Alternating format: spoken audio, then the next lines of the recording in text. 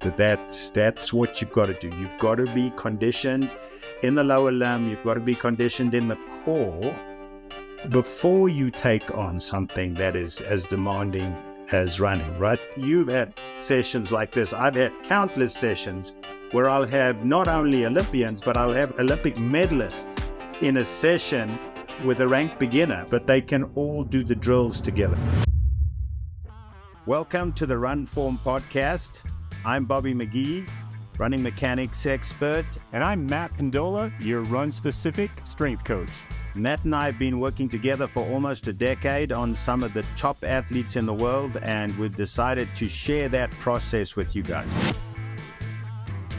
Matt, good to see you. We've been in and out the last couple of weeks. Just looking forward this week then to get into that second podcast for the beginner runner.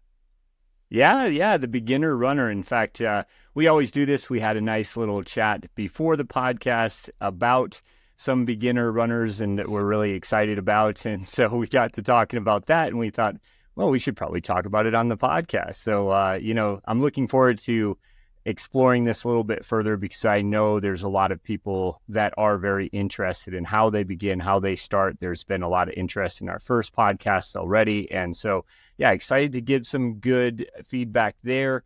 And just a little bit of our banter first, but I was actually looking, Bobby, at my last couple of weeks and realizing with my schedule how little time I have with the time changes before it starts to get dark. And so I've been really trying to switch things up, get out and do a little bit of my running in the middle of the day now. So interesting the way this time zone thing works for us and just making some changes there, but making it work, enjoying the trails with our good friend Ryan Peel. And, that's been fun. So we're going to head up to Peavine, which is a really steep, hard climb. We're just going to do that because, I think Ryan just likes to torture himself a little bit, and somehow he convinces me to do it too. So looking forward to enjoying the runs while we still can before those snows or those mountains get filled with snow,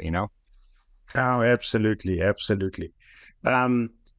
I just think that I love those little pre-show conversation that we have because, we share our little victories and our little challenges of the week, and I was showing you one of my athletes from Chile and how much she's advanced, and you were talking about Ben and where he's moving to. So, it's kind of nice to jump into the podcast, not theoretically, but kind of coming off practically. This is how we got our hands dirty this week, and looking forward to whatever's next week. All right. So when it comes to beginners, right? So we've already covered some stuff. It was interesting. Our production manager said to us, there was enough complexity, but there was enough simplicity last week. And I think a big part of education is repetition, right? And so initially I was a little worried that we'd be saying, be going over some of the same stuff with the second podcast. But now that I'm thinking about it, it's probably a good idea, right? So some people might just hear this one. And then also some people might need reminding of what were the critical pieces the first time we spoke, right? And so I'm going to start off with, what should your goals be as a beginner, right? If you're just starting out, just that realization that we reiterated last time we spoke from a beginner perspective, is that the weakest part of the structure is the skeleton, right? And then the connective tissue and the low blood supplied stuff. And then eventually the muscles will complain early, but they'll recover quickly too, right? So people just know is to pay attention and be much more patient than they would be if they were starting a walking program, or if they were starting a swimming program, or starting a biking program. A lot less risks involved with those sports. If you are impatient, right? You might get tired and so on. But with running, if you're impatient, it can lead you down a rabbit hole that takes you 3, 4, 5 times longer to get where you want to get because you were impatient. So that just where I wanted to start. And so for me, as an initial target, people should say, okay, once a week is too little to start an accumulating stimulus, right? So you really want to start off with with twice a week. And it's about the duration in that twice a week where you need to be careful, right? So an initial run might be as low as 5 by 1 minute with a 1 minute walk in between, and not trying to get a workout, not trying to get breathing heavily, because a lot of people read their attempts at fitness with no pain, no gain, no strain, no gain, right? And just realizing that your legs are not going to scream for oxygen initially. They're not capable of drawing hard on your oxygen capacity initially. So you've got to think about your legs, but trying to get out there twice a week, but giving yourself at least 24 hours, but preferably 48 hours between those runs. And as an initial medium term goal, saying, I'm going to do very little at a time, but I'm going to go out the door 3 times a week. That kind of is a really good way to start, A, the habituation process, and B, to keep it safe enough that your bone density and all those early things get time to adjust, right? There's different kinds of stress in all endeavors, all right? And that stress is divided into 2 parts. And that first stress is you stress, right? So you want to do things that are good for you. So they stress you, you come back stronger. But if you exceed that limit, then you get distress. And distress is what leads to breakdown. And breakdown in running initially are the things that you need to be aware of, and that's bone stress, right? We can always deal with the others with a bit of recovery modalities, but once you have bone stress, then the only way out of that is recovery, right? Is doing very little.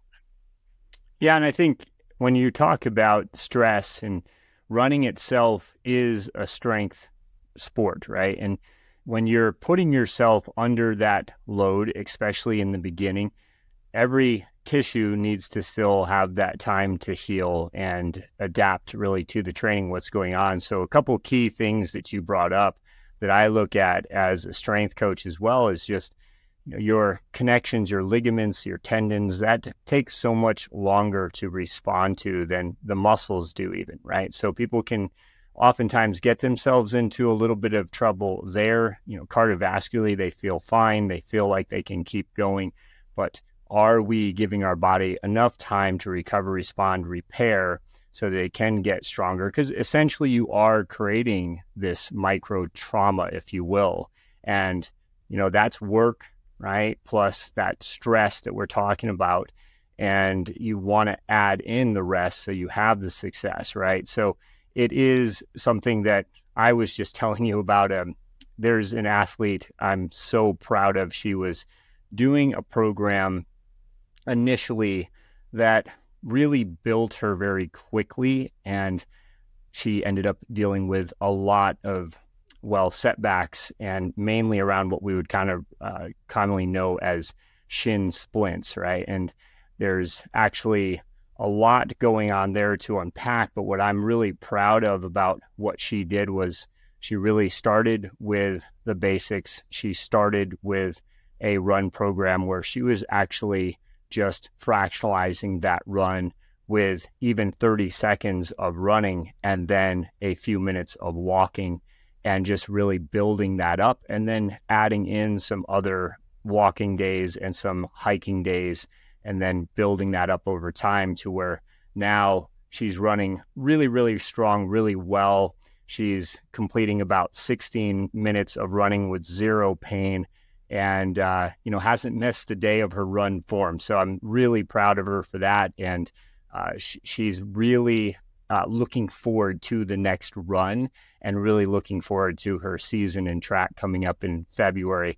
And this is somebody who's dealt with injuries now, unfortunately, for a couple of years. And so that's where the basics really are the best, and just really focusing on that mastery and focusing on the ability to be able to get yourself one step further, but without looking at all of the things in your life, all the components that can increase your stress or potentially decrease your ability to be able to get to that next step, that next level. That's where we really want to pay attention to what individually works for you as a beginner. But, just wanted to share that story because I think that minimal effective dosing is exactly what she needed and exactly what a lot of people need, whether they're dealing with injuries or not.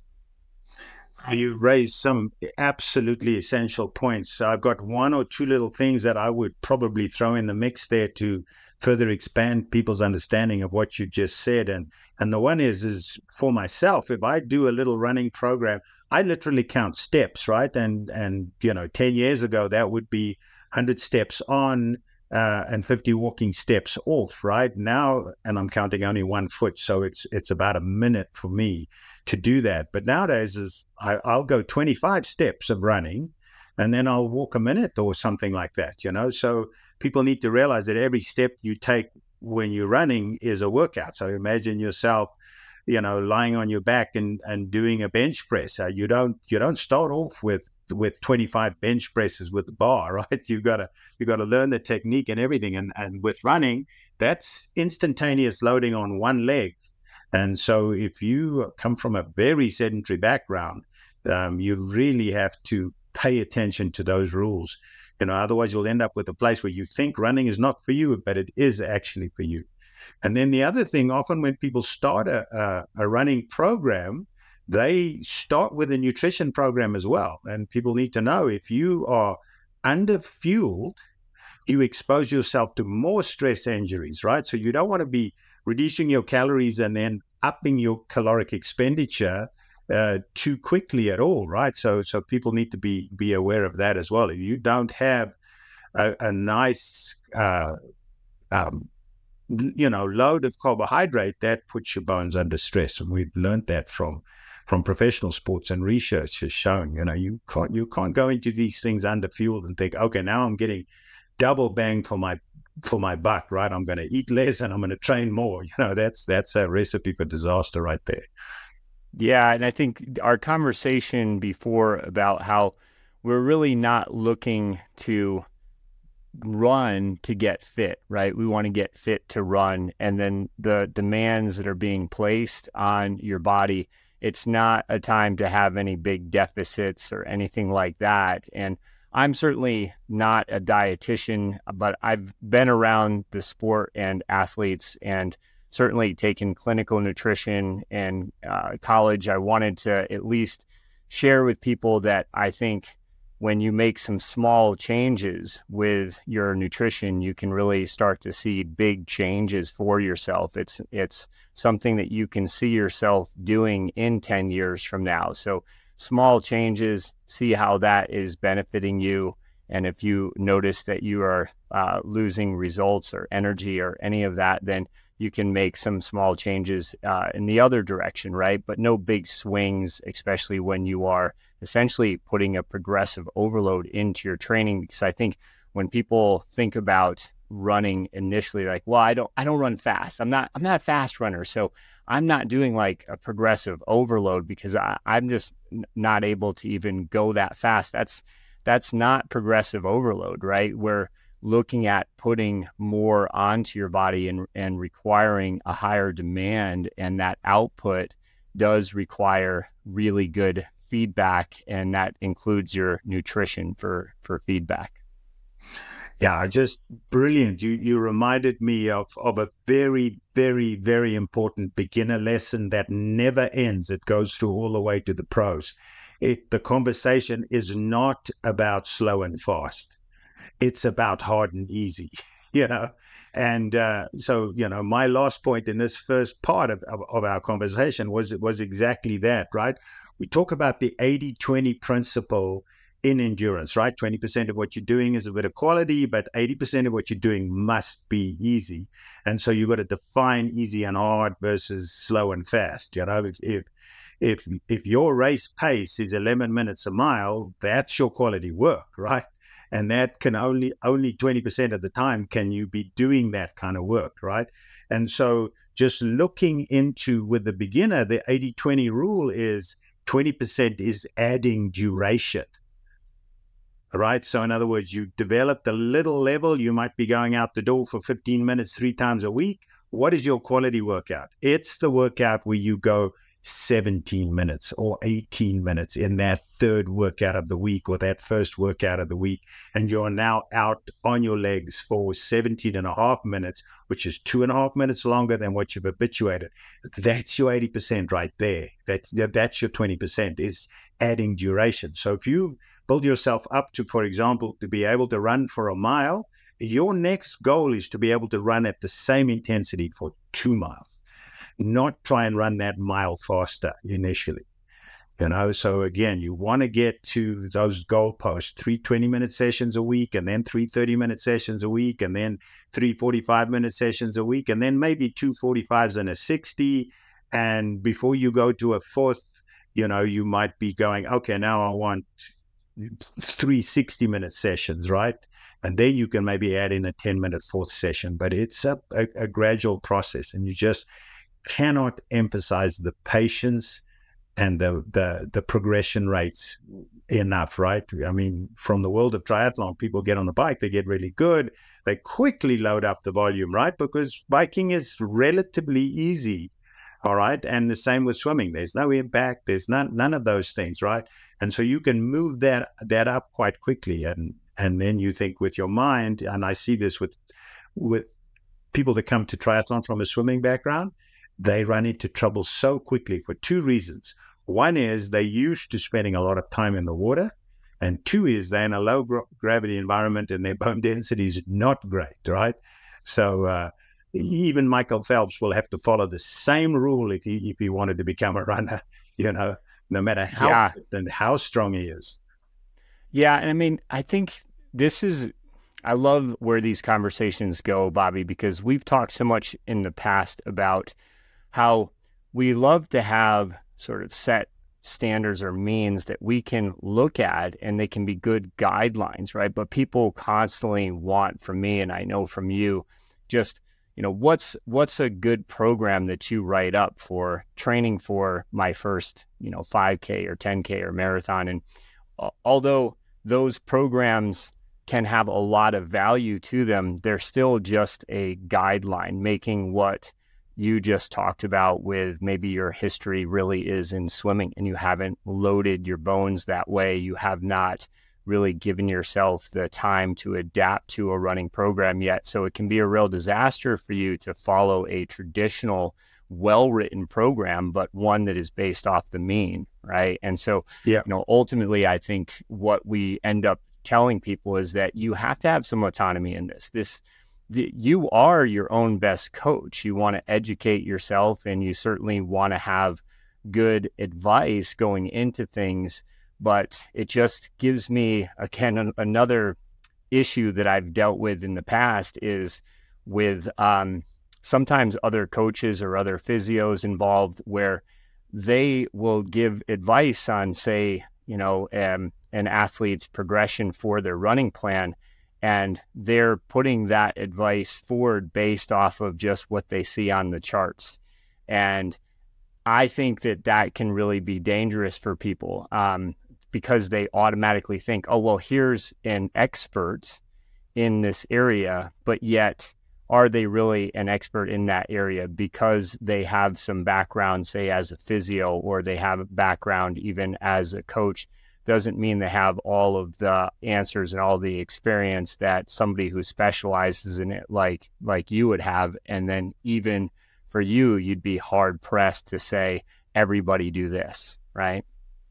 Yeah, no, absolutely. That cookie cutter approach, especially with running, absolutely doesn't work, right? Because the population, of people that want to exercise is becoming more and more non-homogeneous, as we speak. And it's only at school where the old school model of everybody has to do sport can you rely on it being a little bit more homogeneous. What I'm saying. So yeah, absolutely correct there, Matt. It's just, I think the hardest part of what we do is so much of it is visual and so much of it is feel, right? And I fought for years against this concept of non-hands-on coaching, online coaching, right? But the practicality of it is you just have to rely on exceptional education so that people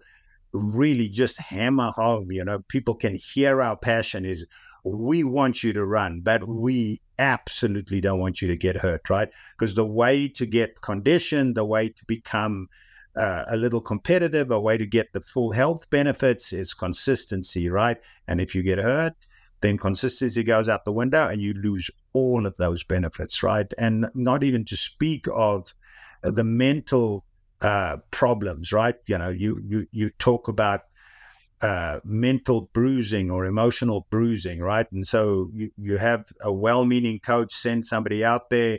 They have a plan, they have a system, but it's system-based and it's activity-based. It's not people-based, right? And it has to be people-based, no matter how good the system is. And then that probably is where AI is going to go, right? Is being able to find out much sooner what people can do and what people can't do so that one can graduate that initial running experience, right?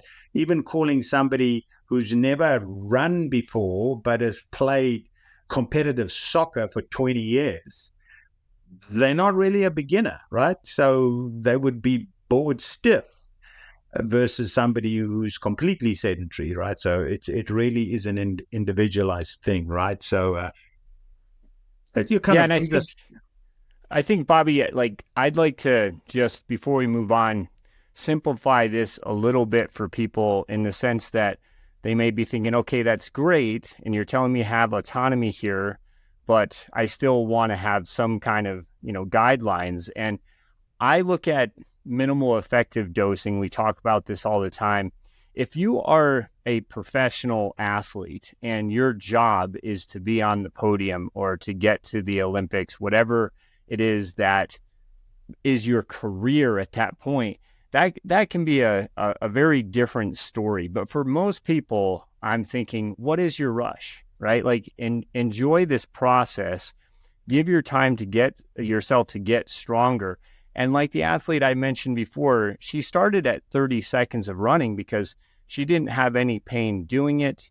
We just did a few sets. So ultimately, I gave her the equivalent of actually 4 sets. So 2 minutes of running, right? With her entire session there in that first time that she did try running again. And then we built from there. And what I did know is 24 to 36 hours later, there was no pain, there was no swelling, no inflammation, there was no disruption. Could we have gotten away with starting with, say, 2 or 3 minutes of running?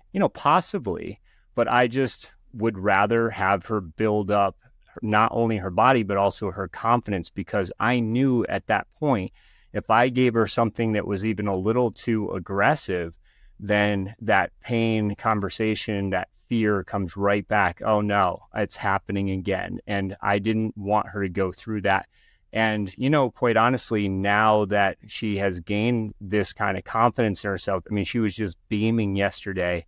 And again, minimal effective dosing. I mean, we will get her to the point where she's running more, but 16 minutes of running really lights her up and makes her so happy. And I think it's mainly because she knows that this is really well built for her, and also that she has started to have the autonomy herself to make some of her own decisions. And that's what I'm starting to see in her plan, because I don't have the time to personally coach everyone. You don't. I wish we did. And so that's what makes me so happy is, wow, she's now has a formula that she knows how to work with and off of, and onward and forward she goes. And I just think about starting with the minimum. If you are getting better without any pain, without setbacks, you can be consistent. Fantastic. Just keep adding on a little bit from there. But if you notice you're starting to plateau or having any setbacks, any niggles start coming back, then okay, I need to pull it back a little bit. That's a little bit too much now, but at least you didn't go so far down that deep hole that now the injury's back. Or in cases with people who aren't really dealing with injuries so much, maybe it's just life and maybe it's just energy. And we don't want people just dragging their butts around all day because they did another long run that was just a little bit too much for their energy systems. And now they can't chase their kids around. Yeah, no, that's such an important thing to say, Matt. And you know, we'd spoken about this earlier as well. That whole concept of habituating, and then the danger, right? We, as endurance athletes, we all have a touch of the OCD, right? And you know, the research has been done. Like running gives you more of a dopamine hit even than swimming and cycling do, right? Because it's such a primal movement. It taps into our body. Our body actually wants to run, right? We just got to get it to a place that it can run. And so that fine line between habituating movement and being in control and growing that movement, as opposed to going out the door because you feel guilty, or because, very importantly, you're doing it in order to. I'm doing this so that I can eat. I'm doing this so that I can lose weight. I'm doing this so that I can be healthier, right? Uh, without initially looking for the intrinsic enjoyment and satisfaction, right? So the things as a beginner runner should be looking at is, I went out the door 3 times this week. That is incredibly satisfying, right? So there's that part of your brain, that reticular articulating system, that's looking for things that it enjoys and is willing to do again, right? So you don't want to go out there and punish yourself, because next time coming around, you kind of dread it, right? And that's often the case of the high school coach that kept chasing people around the track, because it's so much easier. The athletes are in front of them, can, you know, try and motivate them and so on. And how many thousands of runners that could have had a wonderful lifetime of running just hated the track so much that they never ran another step, right? So you've got to create opportunities for it to be enjoyable. And if you get to a point where it becomes a little addictive, that's a good problem to have. You just need to learn how to control it. And that's what you were referring to as well, you know? So, um, you know, that for people to understand that, you know, those that have been in the sport a long time, they just love being out there for a long time, but they're doing all the other things as well, right? And then when people start getting slightly competitive right now, they have a choice, right? So like, you're going to do the hard stuff and there's going to be some consequences with that, or you're going to do the long stuff that's going to feed that dopamine mechanism, right? It's going to make you feel really, really good. But you need the one with the other, right? And so for the beginner to understand that initially, frequency and shorter duration is your friend. The more often you do it, the quicker you will habituate it.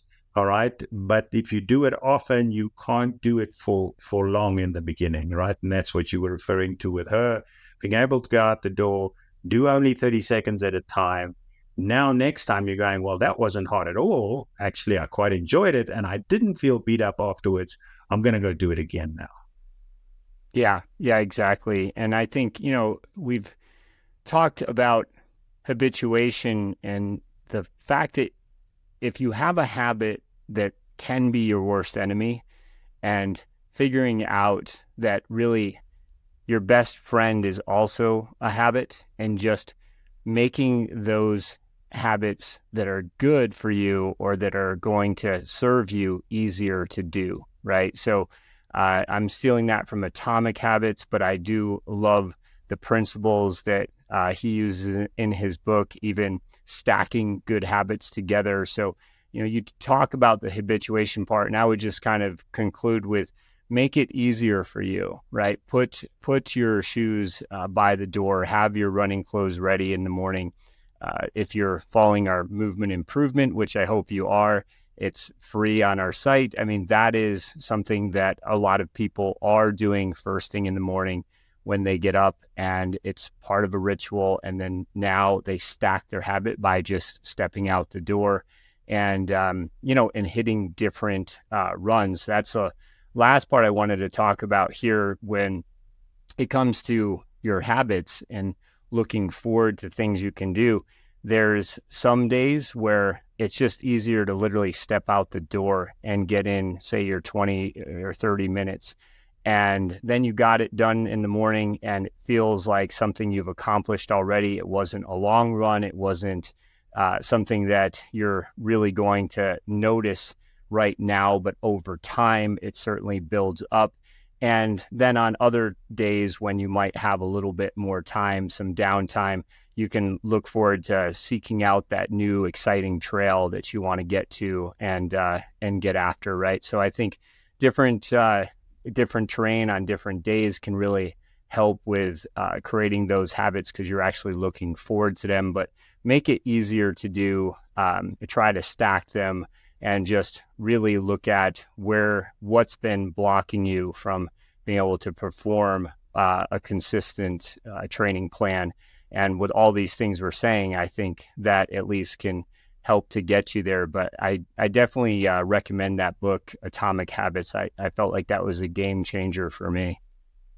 Oh, yeah. No, it's absolutely a great read, and it's one of those things where you have to do it, not read it, right? You have to read it and then do it. Yeah, I another thing to add to that habituation conversation for me is I often go the same route because I look for specific things on the route, like, you know, how does that tree look in the fall? How does that tree look in the winter?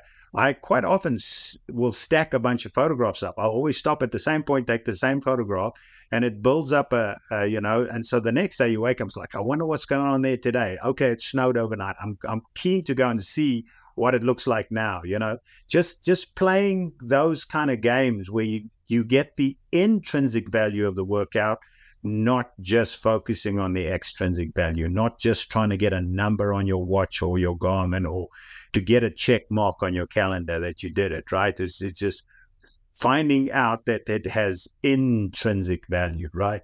That sensation that you get when you get something right with something like running, that comes from time, right? That and just doing it in such a way that you don't shoot yourself in the foot.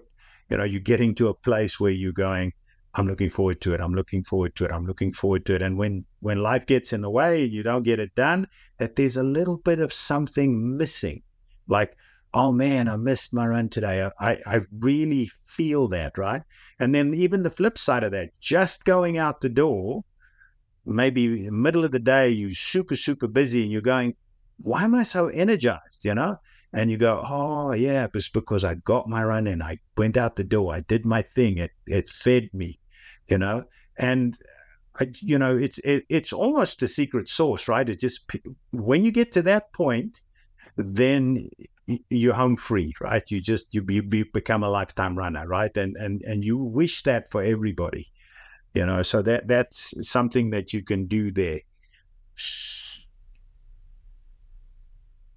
So to finish off for me, Matt, is just for people when they're doing this and they're paying attention, is to not cue off what they traditionally grew up with.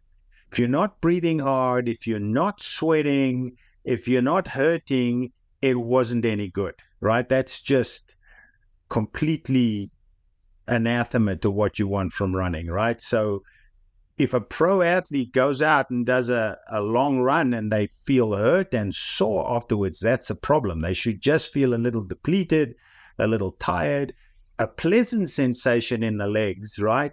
Of fatigue, not a hurting sensation, right? So for people to realize, don't cue off.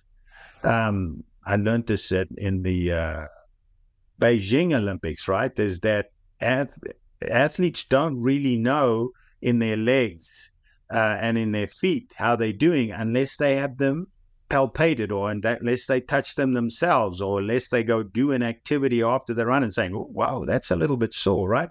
So don't cue off your breathing and your effort and your sweating and your intensity. Cue off how your legs feel, you know? So much bigger warning sign when you're out there than your heart rate being too high, which is a problem. But it's as if your arches are hurting, or if your calves are hurting, or if your knees are hurting, or if your ankles or your hips are hurting. That's a much more important cue, especially at the start of your running journey.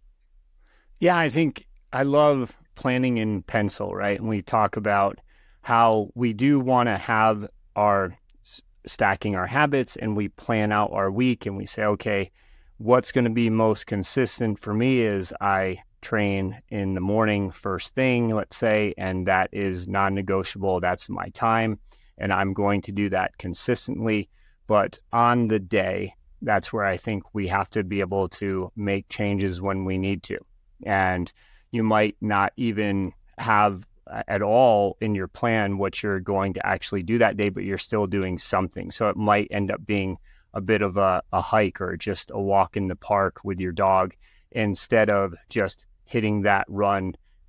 Because what you said about the legs, I love that. That's a great cue for you, right? Your body is telling you something, and it's something that you will be able to really recognize further and further as you go along, really how much, not only minimal effective dosing, but at times even how much more that you realize you are capable of. Maybe today is the day where I'm going to push a little bit more and see how that feels in a couple days, right? And, again, that's how we build. That's the progressive overload pattern that we can do safely and effectively. But just don't get stuck on routines. Don't get stuck on what other people are doing. Compare yourself to you, not to others. I think in this day and age with everything that's out there, we have people who are running every day for years in a row and creating these running streaks. And I'm not saying that's a bad thing, right? But I'm looking at how many people are trying to follow what other people are doing and say, well, I want to be able to do that too. Well, maybe so, or maybe that's just not right for you. So have that autonomy. I can't stress that enough. Create your own path, your own journey. It's a lot more rewarding. You learn a lot more about yourself. And the guys that have been doing this for a very, very long time with me, my aging athletes, I call them, they go into my gym and they call it the lab, right? But they call it the anti-aging lab, right? And so my final thoughts, I'll finish with this, but when we talk about the patience, right, the habituation, that process with minimal effective dosing and really building onto something that gives us the longevity. So these guys now are in their 60s, 70s. I've got one in his 80s that are out there doing what they love, skiing in the winter, hiking in the mountains, doing the Odyssey on a team this year, like all those things that really keep giving back to them, but really give them the purpose that they want out of life. And that's something that I just want to stress to people, right? You're not going to have bad knees if you run, but if you're following somebody else's program and you're starting to really lose the integrity, you lose your posture as you run, you lose the ability to hold your form, that's when you start paying the price. And the more that you're doing that, the more you're getting away from, who and what you naturally are going to be able to progress to. And so don't take that away from yourself. Have your own autonomy and have fun with it, but make it your own. Yeah.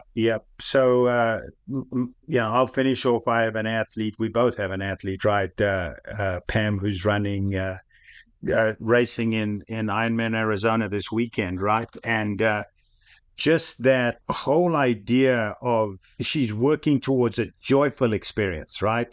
And that's why she's doing it. She's not, she has performance goals, right? And she has positional goals as well, right? She wants to perform well, but her primary driving force is just being able to do what she loves, which is get out there, do that. And so for her to get through that race, there's points in time where I always say to people, there's always a time when you're training where you need to fight. But that warrior phase is a much smaller part of the process. You want to have an athlete mindset. You want to think about getting better for you. and be very careful with social media and this whole FOMO, the fear of missing out. Like these people are running these hectic trails or they're going out to these places and so on.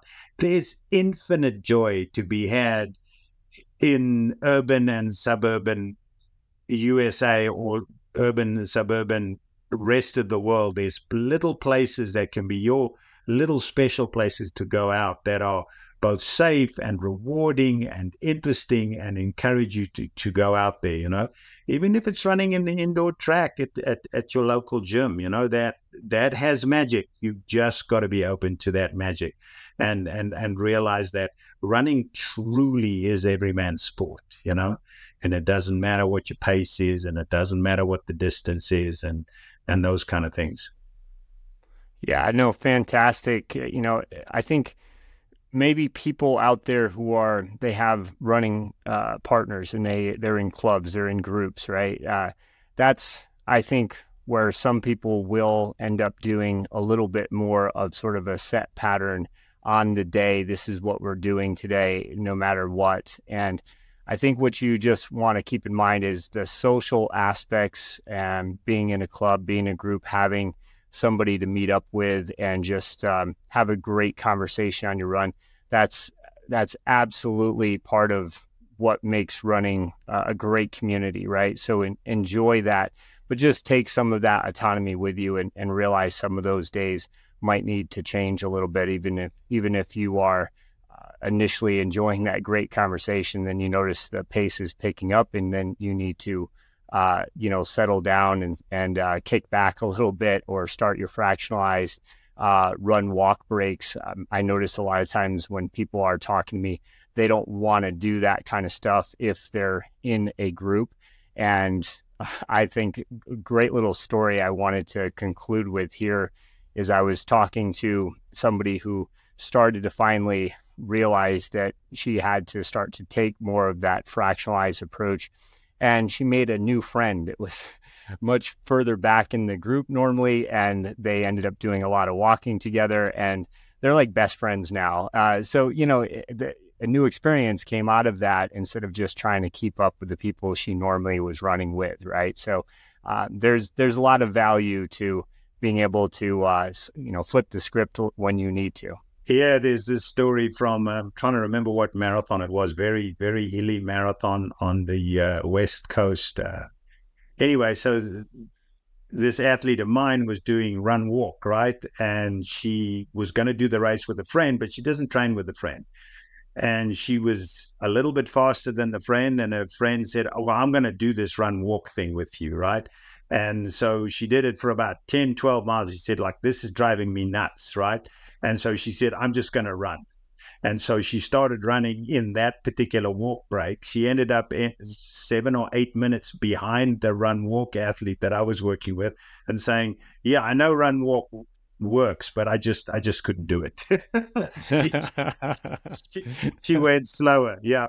And that's the thing about run form too. I mean, you've had sessions like this. I've had countless sessions where I'll have not only Olympians, but I'll have Olympic medalists in a session with a ranked beginner or a group of athletes that are multiple slower than the Olympic champions, but they can all do the drills together, can all do this strength stuff together. They can all do those things remain essential no matter where you are in the sport, So somebody who's a beginner in the sport and decides just to do run form as their introduction, it not only could they do a whole lot worse, but that would be a brilliant way to start, right? And I'm happy to end with that, is that you and I have always believed in strong before long, right? That's what you've got to do. You've got to be conditioned in the lower limb. You've got to be conditioned in the core before you take on something that is as demanding as running, right? So most people who are starting a running program probably better off starting a walking program and starting a little bit of a strength program for as much as 6 weeks before they run that first step. It will do them it will accelerate their running progression process so much. Yeah, that's really well said. I hope people consider these points. It can really help. But I do I do think, Bobby, in the next episode, we're going to be, revisiting a little bit of what the basics are, how we can really follow the basics best. And, look forward to that. We're going to be talking about, cueing off of our legs and feet. And we're going to be looking at how we can start to progress our plans even further. This is an ongoing process. That's why we're making this part of this series. Hopefully you guys have some good questions for us. Please feel free to message us. I'd love to be able to bring up some specific things that anyone out there is dealing with we can answer, because what helps you will help a lot of people, right? So I loved what you talked about today. And I think that, overall, we are looking at a lot of runners who do want to be able to find the best process for their success. It's just gets so muddied with all of the different influences and examples out there. And where do I start? What do I do? Well, now more. It really comes down to you and maybe a little minimal effective dosing. Absolutely. Yeah. We'll talk some details next time. I'm looking forward to that, Matt. Thanks once again. It was always fun. I know we can always roll on about things, and we love getting into the weeds, but hopefully that was useful to that more beginner tier of runners. Yeah, man. All right. We'll talk to you guys next time. As always, thanks for listening to the Run Form podcast. And as a reminder, we offer a totally free movement improvement assessment on our Pendola Project website. Here you can get your own personalized protocol that will help your running today. So give that a try. Also, Bobby and I are experts on any question app where you can ask us, any question. So reach out to us directly there. Finally, if you learned anything new today, don't forget to share it with your compadres and leave us a quick review. That really helps us a lot. All the links you need are in the show notes below. Till next time, have a great run. Oh, that was awesome. Yeah,